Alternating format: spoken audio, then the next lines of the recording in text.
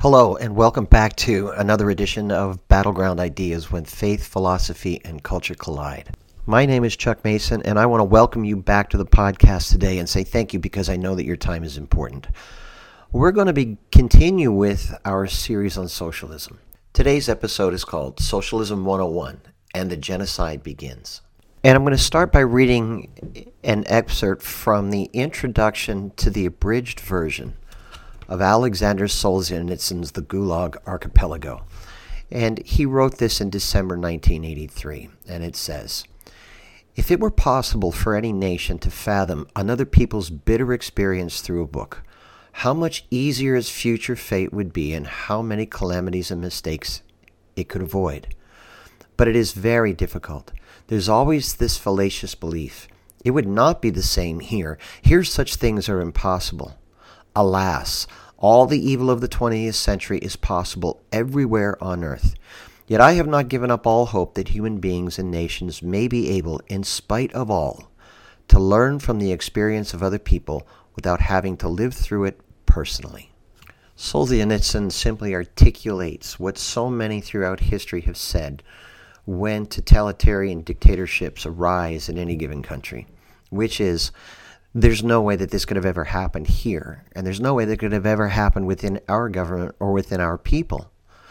And the point is well made, and if you think about the history of the rise of the most brutal dictatorships in the world, people who lived in the very lands where these brutal dictatorships took place said the very same thing about their own country. It could never be possible here. When Hitler was gaining control in Germany, even though it was post-war, and yes, there was such difficulty and economic hardship with Weimar Germany and paying for the reparations for World War I, Germany was probably the best educated country in the world at the time, or certainly one of them. And it was probably one of the most culturally advanced at the time. And it would be one of the last places you would ever think that something so murderous could come forth. And similar things could be said about the revolutions that happened within Russia and other parts where socialism took a hold in the world. And as Solzhenitsyn recognizes, and he says, alas, all the evil of the 20th century is possible everywhere on earth. And that fact remains undeniable. Now, as I have said in earlier podcasts, I'm not saying, nor am I predicting, that a socialist revolution, as happened in places like Russia or China or Vietnam, is going to happen here in America. However, politicians in America are embracing socialism as a source of ideas to help us with the challenges that we face, which means that they're drawing from the most murderous ideology the world has ever known. And yet most people are completely unaware of the brutal history of socialism, as it sought to eliminate the people who stood in opposition against it. So today on the podcast, we're going to take a look at that history so that you can know the truth that so many people, including myself, are completely unaware of. But that truth is something that everyone who embraces socialism or encounters socialism needs to know.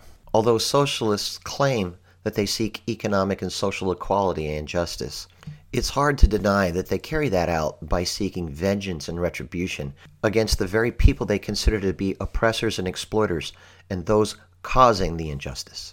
You can see this clearly in the words of Vladimir Lenin, who was the architect of the very first socialist government. I'm reading from Alexander Solzhenitsyn's Gulag Archipelago, which was a chronicle of the murder and genocide that happened within the Soviet concentration camps and Gulag system, starting in the beginning of the Russian Revolution in 1917. And he writes, "And even while sitting peacefully among the fragrant hay mowings of Razliv and listening to the buzzing bumblebees, Lenin could not help but ponder the future penal systems. Even then he had worked things out and reassured us. The suppression of the minority exploiters by the majority of the hired slaves of yesterday is a matter so comparatively easy, simple, and natural that it's going to cost much less in blood and will be cheaper for humanity than the preceding suppression of the majority by the minority." According to the estimates of the professor of statistics, Kurganov, this, quote, comparatively easy, unquote, internal repression cost us From the beginning of the October Revolution up to 1959, a total of 66 million lives. 66 million lives. And those are the official statistics from within the USSR itself. And they don't deny it. But the most telling aspect of this is what Lenin is saying in the very beginning of this passage.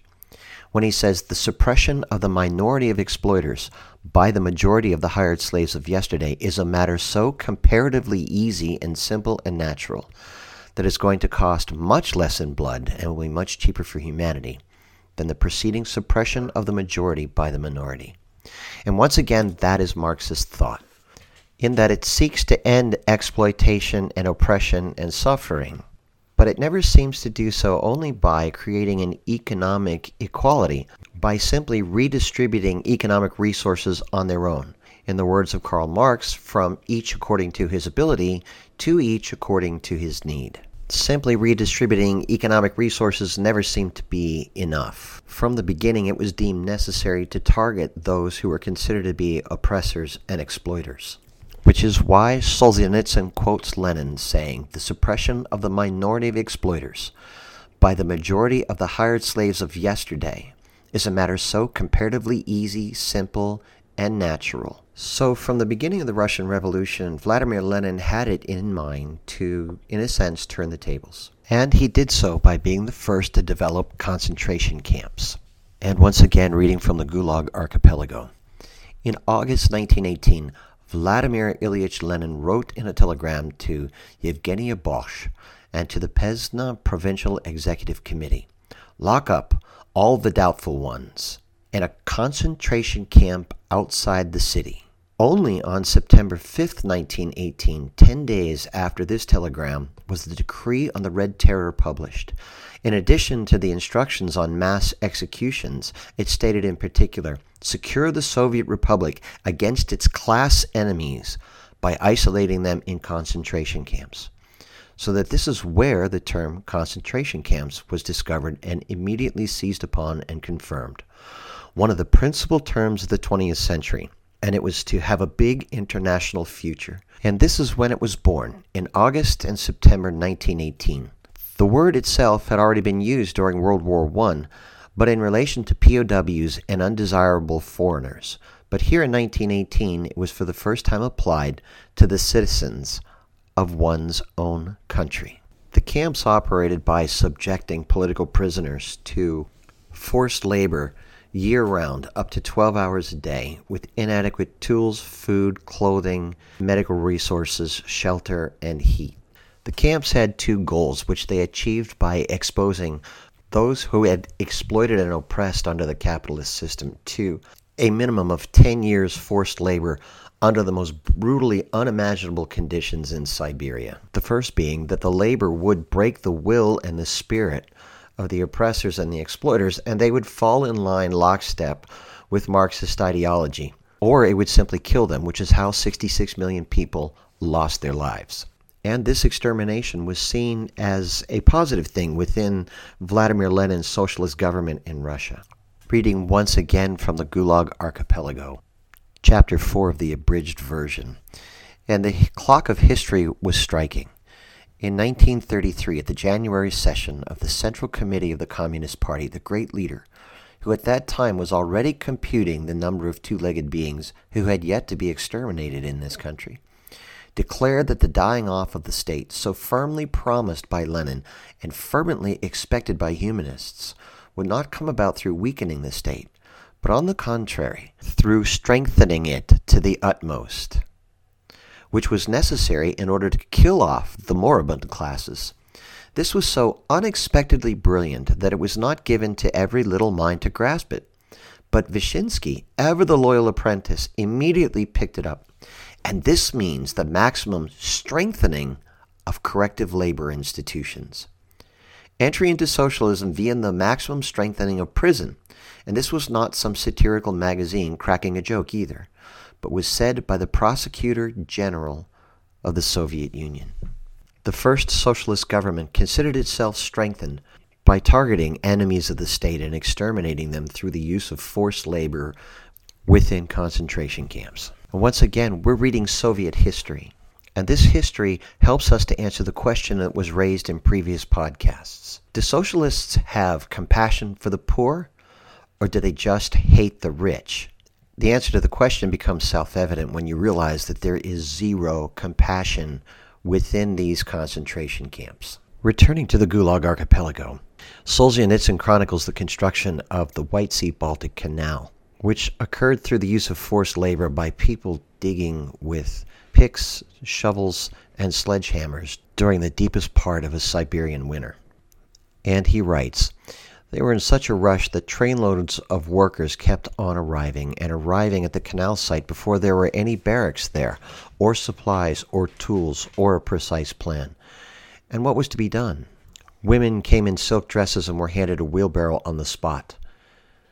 From the Kradanos camps in Central Asia, from Stalinbad, from Samarkand, they brought in Turkmenians and Chaziks in their burqa robes and their turbans, here to the Karelian sub-winter cold. The normal output for work that was expected on a daily basis was to break up 2.5 cubic yards of granite and to move it a distance of 100 yards in a wheelbarrow. And the snow kept falling and covering everything up, and the wheelbarrows somersaulted off the gangways into the snow. The very grandeur of this construction project consisted in the fact that it was carried out without any contemporary technology and equipment, and without any supplies from the nation as a whole. These are not the tempos of noxious European-American capitalism. These are the socialist tempos the government authors brag, and that's what our gas execution van consisted of. We didn't have any gas for the gas chamber. And what Solzhenitsyn is saying here is they simply didn't need gas for the gas chamber, because the gas chamber was the Siberian winter itself, and the fact that countless hundreds of thousands of people went out to perform labor with inadequate food, clothing, shelter, and tools. And the outcome was inevitable. Solzhenitsyn includes material by V.T. Vitkovsky, who worked on the White Sea Canal as a work supervisor and saved the lives of many prisoners with that very same tutka, the falsification of work reports, and he draws a picture of the evenings. At the end of the workday, there were corpses left on the worksite.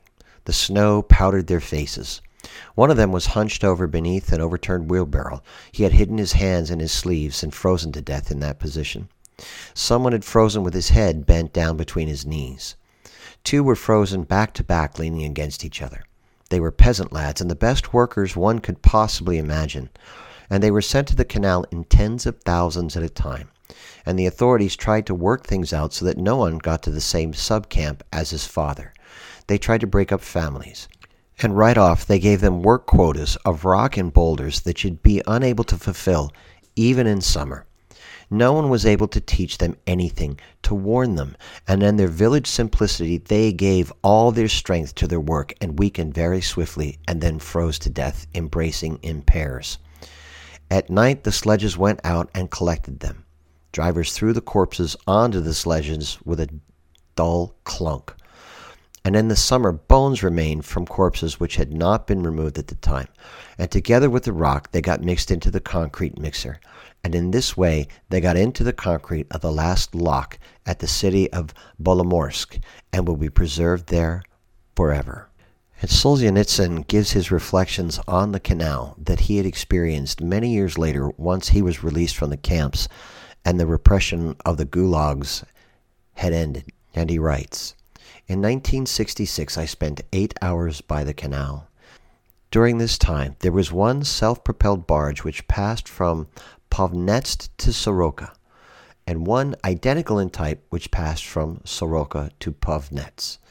Their numbers were different, and it was only by their numbers that I could tell them apart and be sure that it was not the same one as before on its way back, because they were loaded altogether identically with the very same pine logs which had been lying exposed for a long time and for useless for anything except firewood. And canceling the one load against the other, we get 0, and 250,000 corpses to be remembered. Solzhenitsyn's Gulag Archipelago was originally 3 volumes and 1,700 pages, which chronicles atrocities that are unimaginable. And this evil was deemed necessary from the outset in the first socialist government and continued in every socialist government thereafter. Here are some commonly agreed upon estimates for other countries. 40 to 60 million under Mao Zedong's Great Leap Forward in China, with most of those deaths happening between 1958 and 1962, which is the end of the Eisenhower and beginning of the Kennedy administrations. 2 million in the country of Vietnam after socialist government control. 3 million in the killing fields of Cambodia. And the list doesn't stop there. Once again, the biggest take-home message here is this. Do socialists have compassion for the poor, or do they hate the rich? And that's really where the area of greatest concern is. And I want you to consider this for a moment. We have a call in the United States right now for a social justice movement, and we call them the social justice warriors. And really what they are is simply a social extension of Marxism in which they are targeting oppressors in an effort to, quote, protect the oppressed. But where does justice turn into vengeance? And I want us to consider that as we bring this podcast to a close. I've heard it put this way: justice is the minimum use of force needed to rectify an injustice and to make it right. And vengeance goes beyond the minimum necessary force in order to exact punishment and to seek revenge. And I would offer that that's precisely what we're seeing within the various manifestations of socialist governments throughout the world. Because this isn't simply about seeking compensation for the poor and an end to their suffering, but I would offer that they're taking it one step further and seeking vengeance against those they identify as oppressors and exploiters. And so I'll close this podcast to revisit the words of Solzhenitsyn when he says, "There is always this fallacious belief. It would not be the same here. Here, such things are impossible." And I'll offer this in closing. What guarantee can you give me that any human heart will not seek vengeance when it has its own internal justification for doing so? People say that we are too good as a culture, we're too good as a people. Such things could never happen here. But when people live in a collective society with a collective mindset and have a collective justification to exact revenge upon an oppressor, anything is possible. And that's precisely where we're going to start next time, when we take a look at the collective mindset behind Marxism and what happens in any culture when people lose a sense of personal responsibility and buy into a collective mindset that creates its own justifications. Once again, thank you for spending time with us here at Battleground Ideas, when faith, philosophy, and culture collide. Again, you can email us through the website with comments, concerns, criticisms, whatever you like. One of the things I hope to do is to be able to read some emails at the very end of the podcast and read people's criticisms or concerns, whatever that might be, and address those. So don't hesitate to email us, and please share this podcast. This week I'll have a shorter cultural segment. You'll see that go out on Facebook later this week on Thursday or Friday. We hope you check that out. And once again, thank you so much for being a part of the podcast.